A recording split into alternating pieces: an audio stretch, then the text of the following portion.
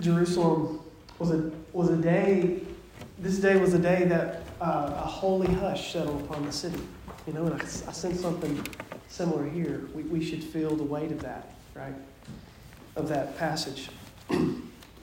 Jerusalem on the day that Jesus died on the cross could be called a thin place. So this is a phrase that's been used in church history. These ancient Celtic Christians, a few hundred years ago, they used this phrase, a thin place, to describe places in the world that it seemed that the distance between heaven and earth would shrink, and time and eternity would almost embrace.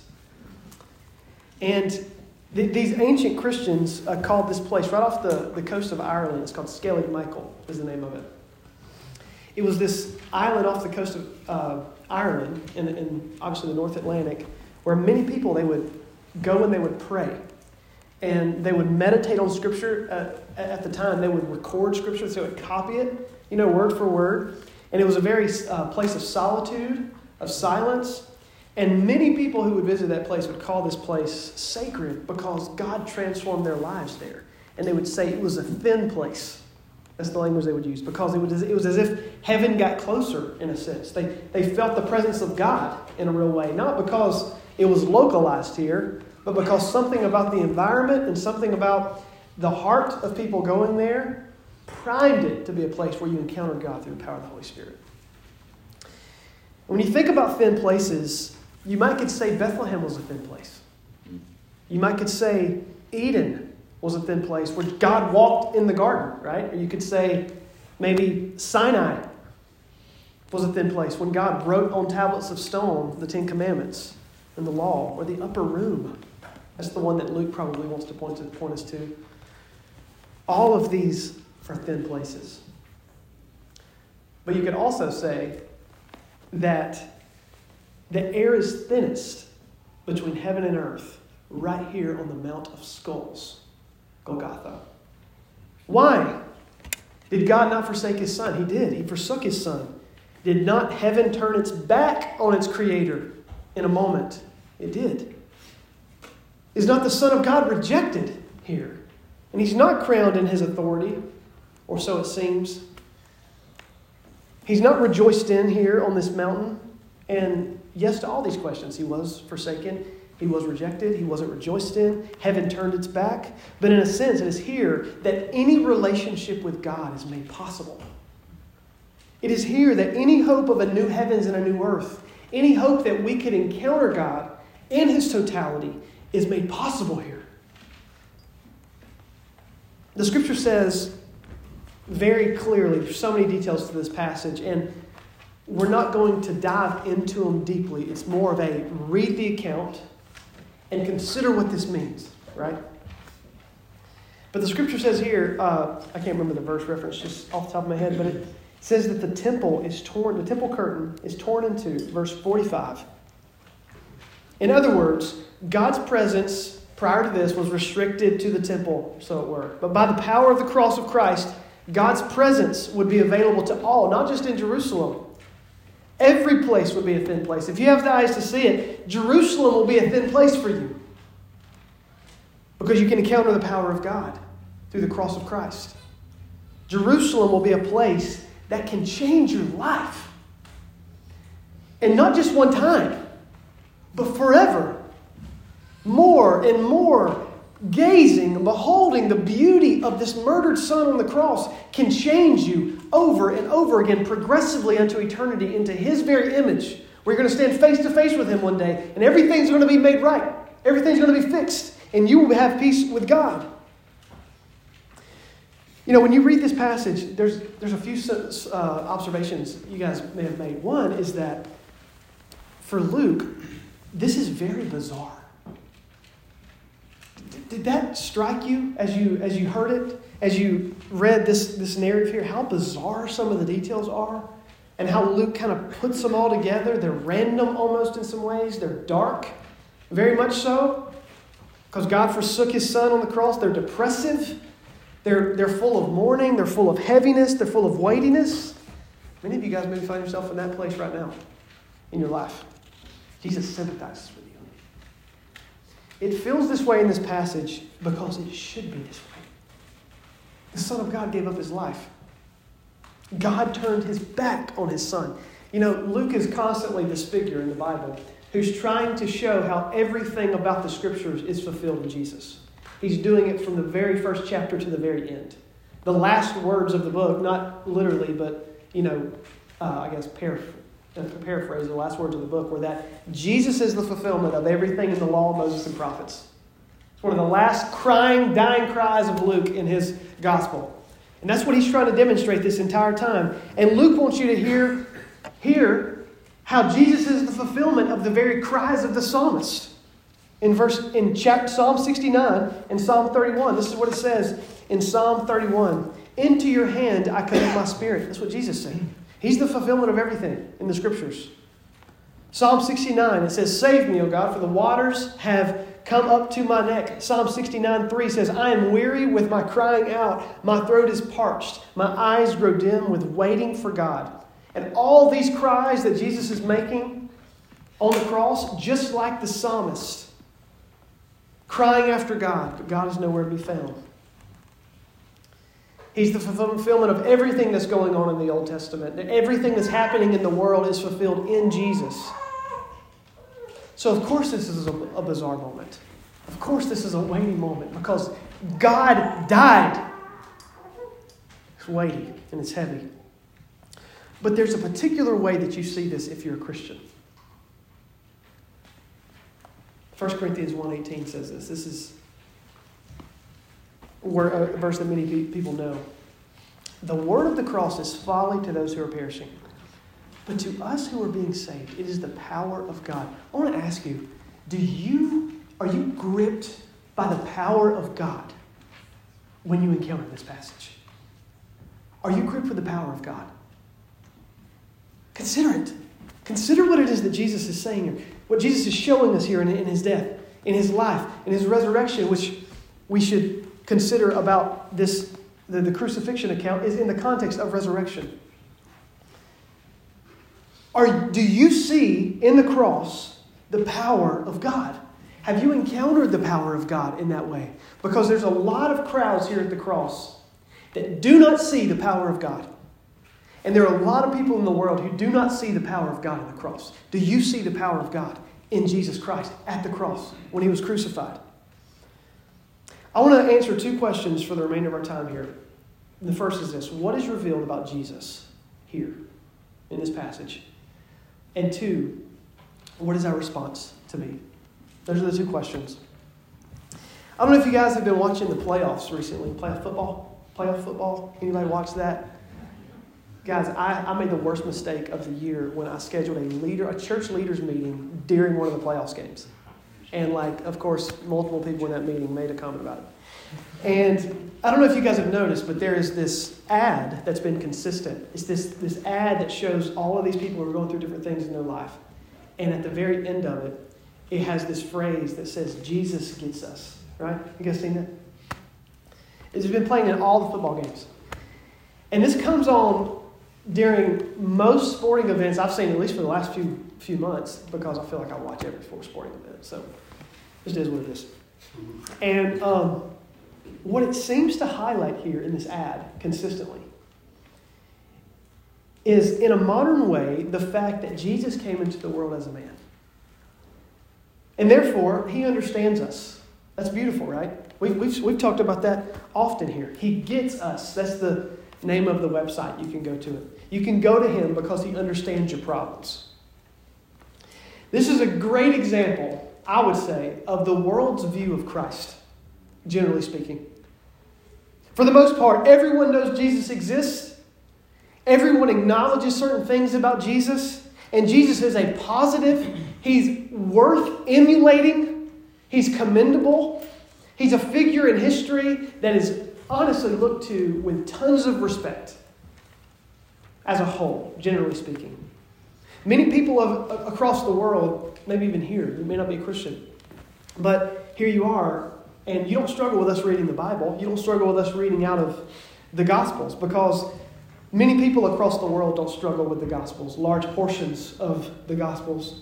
when you hear some of Jesus' teachings and you hear some of Jesus and see some of Jesus' miracles, right? It's okay to read those. If anything, it instills some level of hope. Wow, this is amazing. Like, look at this ethic that he lays out for people. But there's a problem with this general worldview and general understanding of who Christ is. That ad misses it. He gets us, but that ad doesn't get Christ.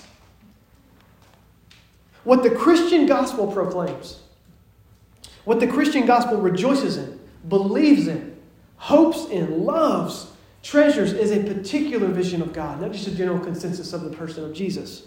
It's a particular definition of Jesus that we must not miss. See, when we have a broad sweeping understanding of the Scriptures and a broad sweeping understanding of Christ that is void of the details that are really laid out here in this passage, everyone loves him and everyone receives him. He's not offensive. And that's why many of us, when we go into our regular lives, we have conversations with people about Jesus, and it's a pleasant conversation. Mormons, Muslims, Hindus, Buddhists, animists, and even atheists do not struggle with Jesus. But the Jesus of Luke, Jesus, the Son of God, Jesus, the sacrificial lamb, the one who took away the sins of the world at the cross, sins that were ours, sins that at the cross we should have taken on ourselves and bore the wrath of God. The one who defeated the grave, the one who ascended to the right hand of God. This God, this definition of God, demands a particular response. He demands it. This God demands worship. And he demands adoration, not because he needs it, but because, as we just saw here, he deserves it. And this is the God that gets varied responses all throughout history and even now. And this is what I would say. He is not just a teacher. He is not just a prophet. He is God. He is God. And even further, this is what I want to offer us today. This definition. He is the crucified Lord. The crucified Lord. It's really important to see here what Luke wants you to see as you read this narrative. The crucifixion account, as I've already said, it doesn't stand by itself. Luke doesn't write this book by itself. But instead, we're just now getting into it in a sense. We're just now reaching the pinnacle to where we've got a whole line of all of these events that fall from the climax. Coming in the book of Acts, we're going to study that this year. The crucifixion account does not stand by itself. The crucifixion is a small part, well, maybe not so small, but a part of a larger narrative. Jesus died by crucifixion. He carried the full weight of our sins on his shoulders as a sacrificial lamb that made peace with God and man. It's incredible. But he does not stay dead.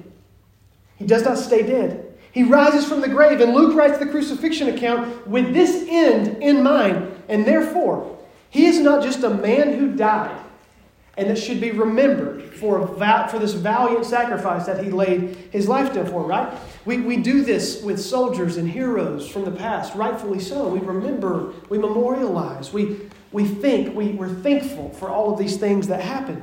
We have holidays for people like this, Martin Luther King Jr., Memorial Day. Wonderful holidays that you should celebrate, and others. But the world wants us to view Jesus this way, that way. Hey, remember him. Look at what he did.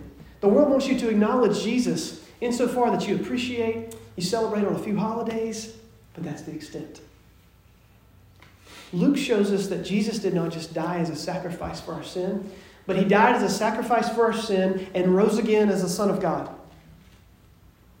And therefore, he is the crucified Lord of Lords right now. This account at the end of Luke 22 frames it the way we should see it. Look at the end of 22, verse 66 through 70. This is what it says. And when day came, the assembly of the elders of the people gathered together, both chiefs and priests and scribes. And they led him away to their council, and they said, if you are the Christ, tell us. And he said to them, if I tell you, you will not believe.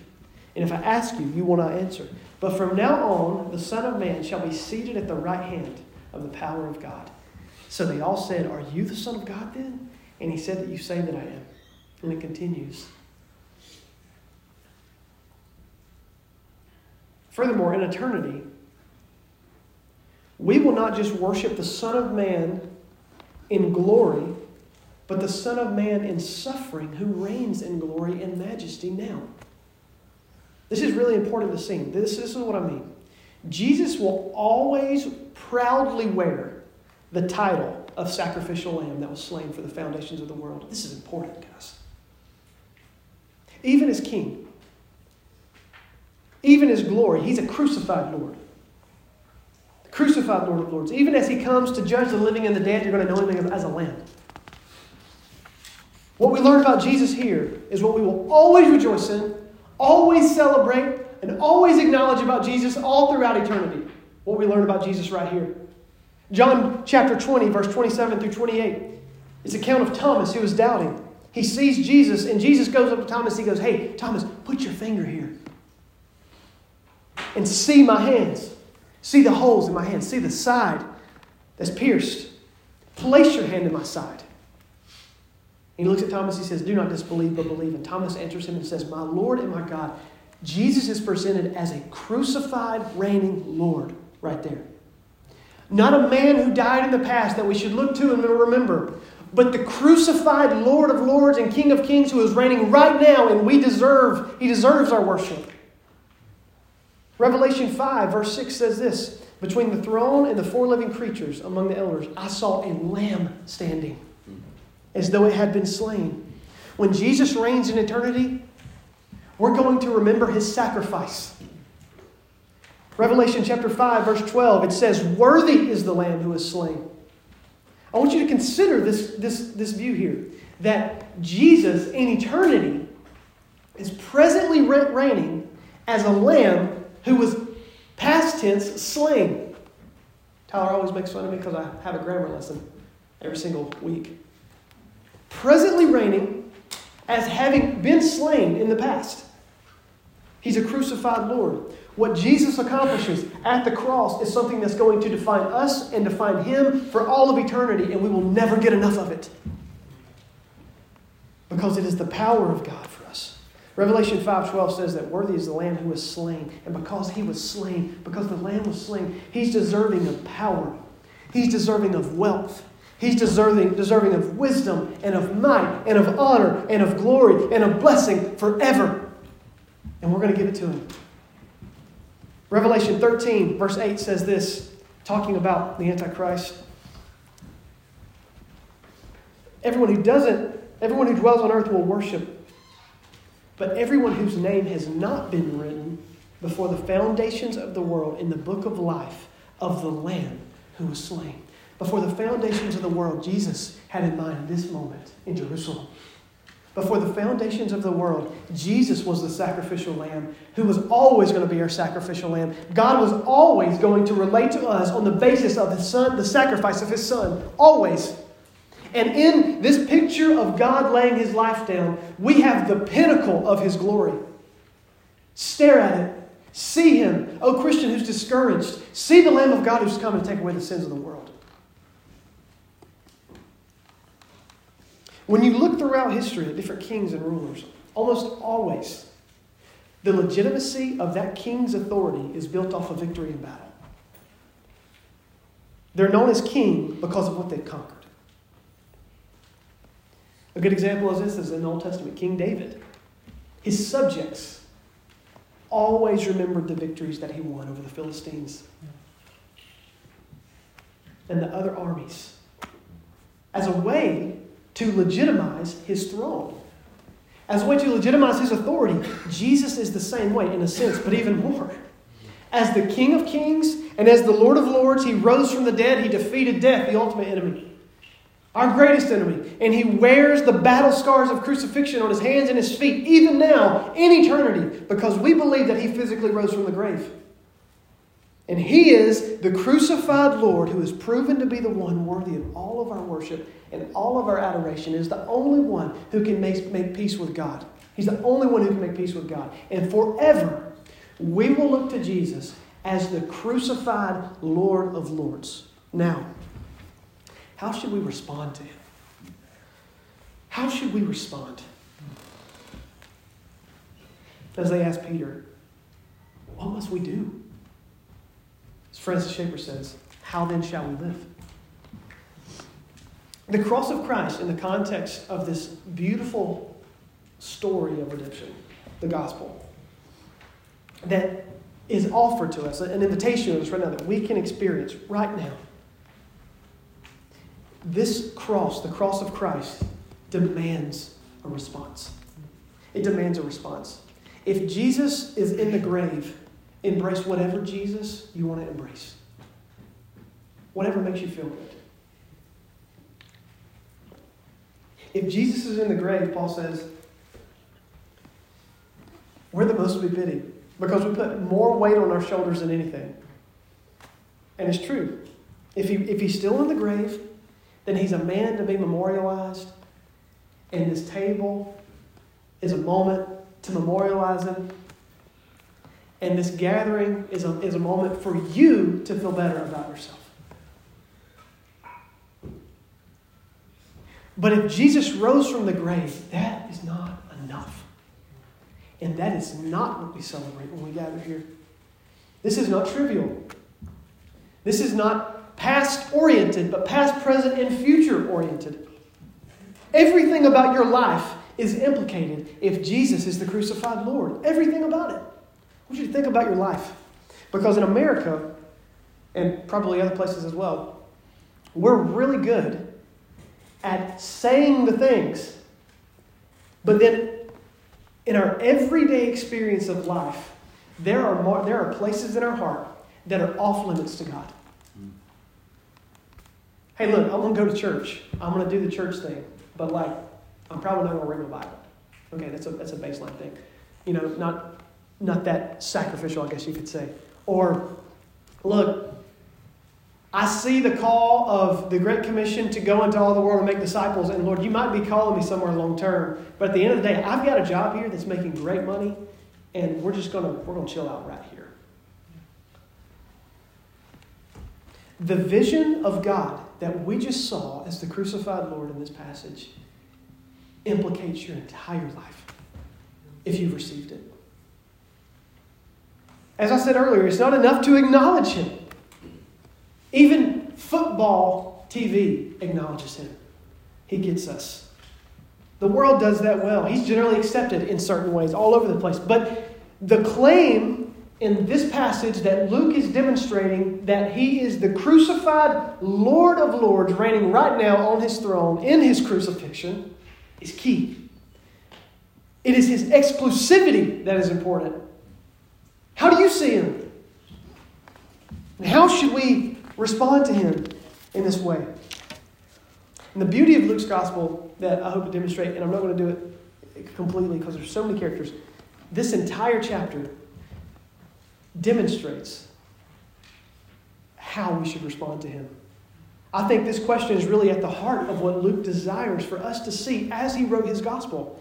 One quick observation you might make about this passage is how many people are actually involved here.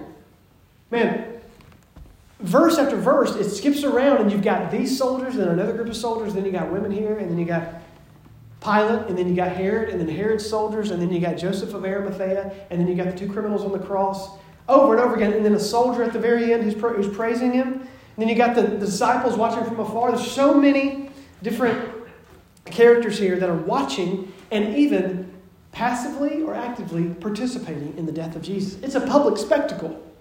And Colossians says that. That's what God intended it to be. For the world to witness and see the greatest moment in history and the greatest defeat of the enemy. And there are many participants and observers. And this is not coincidental. This is what Darrell Bach, he's a commentator on the book of Luke. He says this, the story of Luke, and specifically Luke's story of the cross, is filled with a microcosm of reactions to Jesus. All these people are responding. Women are weeping. Leaders and thieves are mocking. A thief believes. Some watch him. Creation testifies to him as the curtain is torn in two in the temple. A soldier sees all of this and he confesses Jesus to be innocent, or another way you can translate that is justified. Scripture also testifies in this passage implicitly Scripture is testifying to the fulfillment of what takes place as Jesus suffers the death of an innocent, righteous one with allusions to Psalms about lament or suffering, as we've already said, Psalm 69, Psalm 31. What this chapter shows us is that Luke is beckoning and demanding us to respond. He's saying, don't just sit with this information. Don't just look at this and memorialize it. Don't just go on with your day. Respond. Receive him. It's asking us, what will your response be to the cross? What will it be? What will you do with this? The God who died, and the God who lives, and the God who will come again. What will you do with him? And this is what we see. And this is, I'll spend the rest of our time on these three camps. Some at the cross reject him by not receiving Jesus for who he says that he is. Some reject him. 2, some are apathetic towards him. And 3, some seek after him. You see this play out today in contemporary culture in many ways, that Jesus is rejected. He's not God, and therefore he's not honored as God. His teaching and his kingdom is ridiculed and mocked. And Romans chapter 1 tells us this. It says, although they knew God, they didn't honor him. They didn't honor him as God or give thanks to him, but they became futile in their thinking and their hearts were darkened. And Jesus is on the cross, hanging on the cross, and he says, Father, forgive him, for they know not what they have done. So why would he say that they need to be forgiven if they don't even know about it?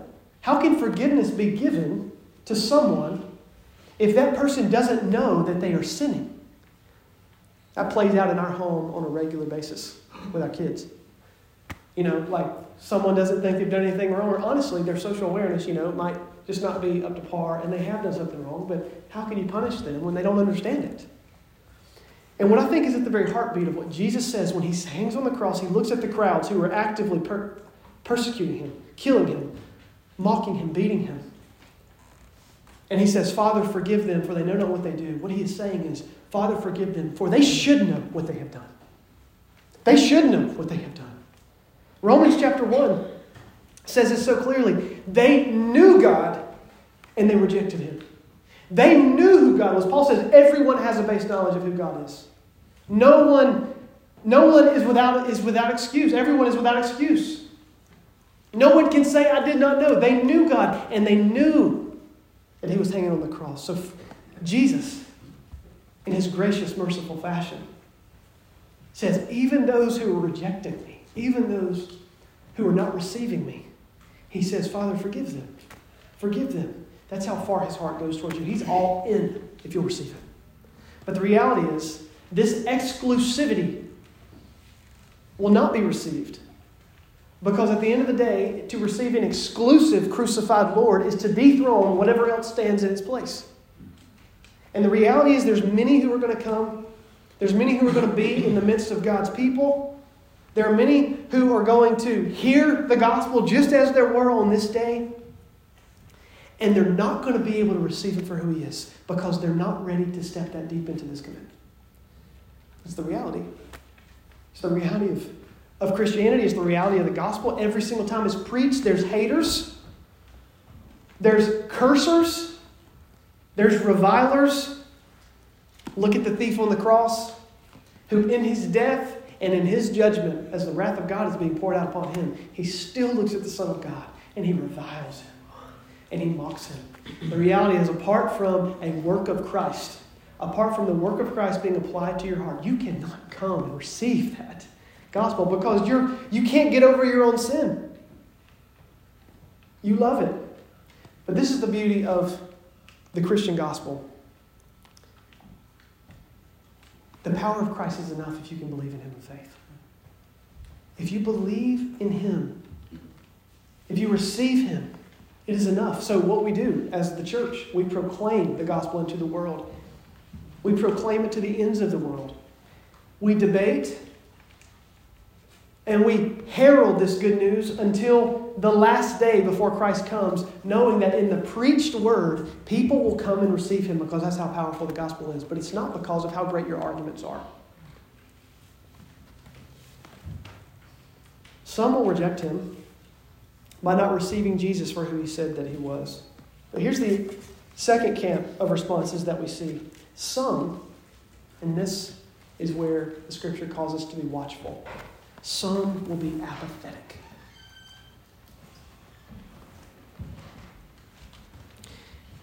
Why is it that even moments ago, as the greatest story of the universe is being read to us, my mind, I don't know if you are the same way, your mind is wandering to whatever else is going on. Your mind is thinking about whatever's for lunch. Your mind's thinking about what's going to happen this week and all the stresses that you carry. If this narrative shows us anything, it's that this camp that so many of us exist in, of knowing the truths of the gospel, knowing what the Bible says about who God is, knowing the radical demand that discipleship calls on our life, if this Scripture shows us anything, is that this camp of apathy is not a category of Scripture. The cross does not allow you to remain neutral. Neutrality, indifference, apathy to the things of God, and particularly regarding the cross of Christ, is a false dichotomy. It's a false dichotomy. And guys, apathy is an enemy to Christ. Apathy is an enemy to Christ. Our contentedness with living through the rhythms of life and being called to repentance and hearing the gospel and not being stirred at heart is a major issue. I pray today that as we read this passage, this horrible, bizarre, overwhelming passage of the horrors of what Jesus carried on behalf of your sin, that it would waken you up, right? That would awaken your heart would awaken. That wherever you're asleep in your life, that it would just be stirred up and be like, wake up to the beauty of Jesus.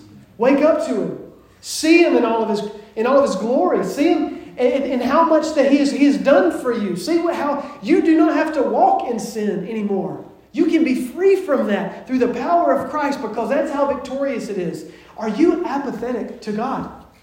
Are you apathetic? I think if we're honest, someone answer yes to that. I think if we're honest, we need to look at this and realize that we're the ones at the cross who see the horror of Jesus and go home and live their lives. Let that not be said of us. Church, I pray, God, I pray this right now. God, would you please waken our hearts, Lord? God, for those here whose hearts are cold towards the things of God. God, awaken our hearts, Lord. Jesus, move in our midst right now. I pray every person here would have such a big, radical vision of God in the gospel, the God who died and the God who rose from the grave and the God who will return, that it drastically calls them to a lifestyle of repentance and mission like they've never encountered before, in Jesus' name. Do you hear this passage and did you quickly seek out other things? The Bible would caution us as Christians to be watchful.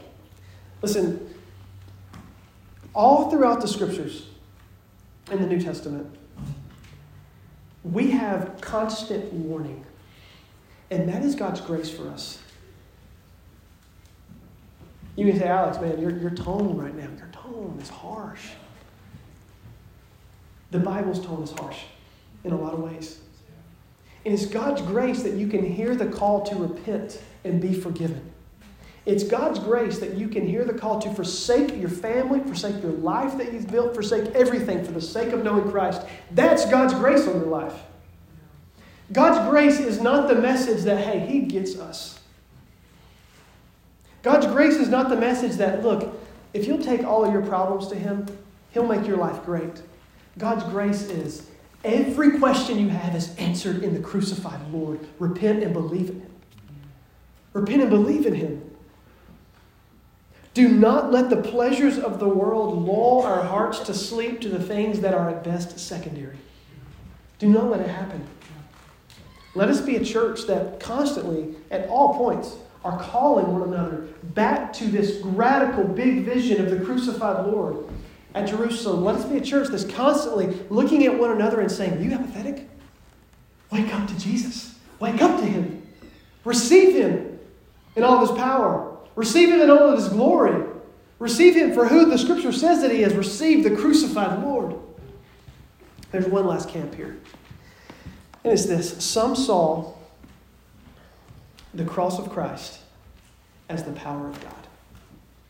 Some saw the cross of Christ as the power of God. I was talking a little bit earlier about these warning passages. I was talking earlier about how the Scripture calls us to be watchful all throughout. Work out your salvation with fear and trembling. And I think it's really interesting as you look here in verse 27 of chapter 3. It says, there followed Jesus, this great multitude of people and of women who were mourning and lamenting for Him. They loved Jesus so much, this moment, that they didn't understand the inscrutable wisdom of God whatsoever. They didn't realize that this was necessary for their own salvation. All they saw is the horror of this perfect, innocent man who was totally righteous, suffering for the sins of all humanity. And they were weeping. They were lamenting. Tears are not necessarily a spiritual fruit. But when you grasp the weighty realities of the cross, and when you grasp the weighty reality of who God is, and your sin, and Jesus, and eternity, we're often led to tears. We're often led to tears. And let me tell you right now, when that happens in your heart, and your heart is awakened in that particular way of mourning and lamenting and weeping because of what you know to be true in God, that's a gift from Him.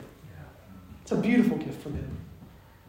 That you can see with clarity, and you would be so moved at heart that you're physically showing it and demonstrating it. I'm not saying force yourself to cry. I'm saying know and love Jesus so much that that's the fruit. That's the fruit. Know and love Him so much. Know Him so deeply to where, like these women, didn't have a category to live without Him. So they're mourning and weeping and lamenting. Know the righteous one who is so righteous that didn't have a category for someone suffering on this level for something he didn't do. Know Jesus so much who doesn't have a category for what life would be without Jesus by their side. Know Him on a deep level, on a level that leads you to feel Him in your heart on that kind of level. See the horror of the cross in Jerusalem. See it. See the crucified Lord in all of His glory. Are you filled with these emotions? Are you filled with that type of faith that can't live without Him? That identifies, as Paul says, with Him in His death, so that you can be named among Him and with Him in His resurrection. Many people who received Jesus, many people today who receive Jesus, many of you who have received Jesus, I have witnessed, respond with tears. And remember these women who responded with tears, who worshiped Jesus. Remember the woman in Mark, I think it's Mark chapter 12, when the woman cries in worship so wonderfully that there's enough water and enough tears to wet the feet of Christ. Are you filled with mourning and lament when you consider the cross of Christ? That is a fruit of salvation. When you experience the cross of Christ, not necessarily that in a way that leads you to tears, but in a way that you get it. That Christianity is not a theological category. Jesus bore the weight of my sin, and yet on a heart level you're unmoved. Christianity is seeing what Jesus accomplished on the cross, and that being real. Well, I was separated from God. I was separated from all the blessings of God. I was the one numbered in Romans chapter 1 among all of the Gentiles who were living in the futility of their minds. They were totally darkened, the Scripture says. Totally darkened. Living in the futility of their minds, not having a category for God. And even though they knew on a deep, maybe subconscious level, that God existed and was in the world, they chose not to worship Him. Be so moved that at the cross, God overcame that. Do you feel those realities? Do you feel the weight of your sin? Do you feel the beauty of God in Christ? Do you feel the hope that we have in Him now? Which leads me to the second question of how some saw the cross of Christ as the power of God.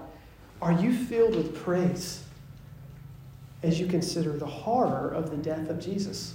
This is what's really interesting in verse 47 in chapter 23. The centurion man, he saw what had taken place. He saw that Jesus died. And the scripture says here that he praised God. He praised God, saying, certainly this man was innocent. That feels paradoxical. But only if you don't see and know Jesus is the crucified Lord. If Jesus is the crucified Lord, then the death of an innocent man on the cross leads to praise. If Jesus is the crucified Lord who didn't stay in the grave, but rose from the grave, and now Hebrews says that his blood, because he's risen from the grave, speaks a better word than the blood of Abel. In the Old Testament, the scripture says that Abel was killed by Cain, right? And when Cain killed Abel, the scripture says that his blood was crying out from the grave to God. For generations, his blood was crying out to the grave. Now I want you to consider that. Hebrews takes it and says, just as Abel's blood was crying out to the grave to God, go look it up, Genesis 5. Hebrews says, just as Abel's blood was crying out, Jesus' blood, because he rose from the grave, speaks a better word with better promises that will never be robbed. That's how the centurion can say, praise God! The innocent man died for my sin. Because he's not in the grave anymore.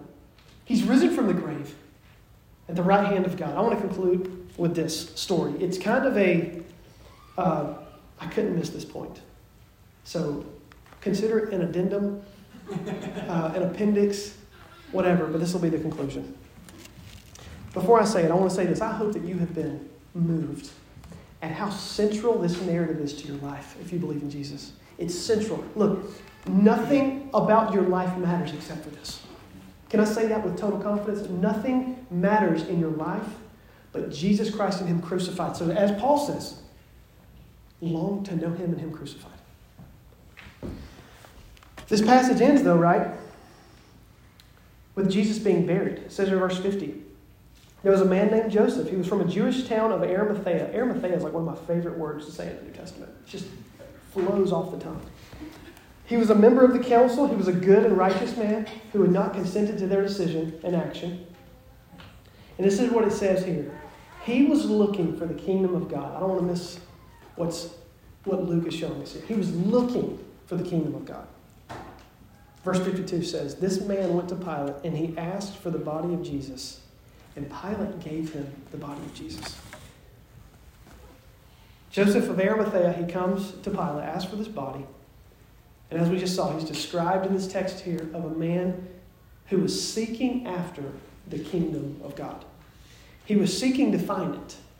He's hearing this man walk around talking about the kingdom of God, which is a theme that's laid out pretty consistently in the book of Luke. And if anything, we have a category for it because Luke's saying it's the fulfillment of everything in the Old Testament. So Luke is showing us that how Jesus is the fulfillment of that to an extent. And what Luke does in this passage, in the next verse, after saying this man's looking for God's kingdom, Luke presents him as having found it. Pilate gives him the body of Jesus. As we conclude today, I want to end with what I think one of the major points of Luke's gospel is. The kingdom of God is about the person of Jesus. The kingdom of God is found in the very body of Jesus.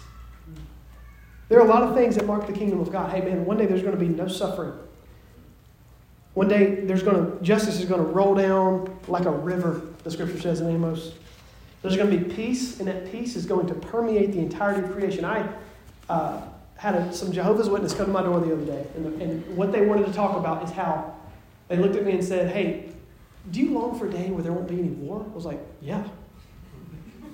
Do you long for a day where, everything will be made right, all your relationships are okay? I was like, 100%. That's going to be amazing. I'm arguing right now with my wife. Like, please. And he said, they said, well, when do you think that day will come? I said, when Jesus returns. Amen. And the conversation went downhill after that. But there will be peace permeating the entirety of the creation. There will be unbroken fellowship with God and man. There will be joy in eternal life. All of these things are great. But it must be clear, these are the benefits of the kingdom of God. It's not what defines the kingdom of God. The kingdom of God finds its definition through and in the culmination of the person of Jesus Christ. For us to be a kingdom church is for us to be a Jesus-centered church. For us to understand how we're to bring justice and mercy and to bring love to our city is for us to be squarely centered and looking and fixed upon the person of Christ. He's the substance of the kingdom of God. Joseph had the kingdom of God when he received the body of Jesus. The major point I want us to see here is that as this passage ends, there is not a category, and I hope that this has been made clear, there's not a category of Christianity that exists that is not oriented around the life, death, and resurrection of Christ. There's no Christianity. Jesus is not a fixture. He's the centerpiece. Even Jesus' words about the ethics of the kingdom of God that he gives us in the book of Luke, and we've looked over some of these the last 18 months or so. He says incredible things about how we live our life. Incredible things. But they're all given to us so that we can see how Jesus is the one who perfectly embodied this ethic in a way that we could not. And therefore, as we receive him into our lives, he does a work that only he can do, and he places this ethic in our hearts and into our lives through the power of the Holy Spirit. But the kingdom is about Jesus Christ. Life with God and life in Christ, which is what the New Testament says, is through the cross.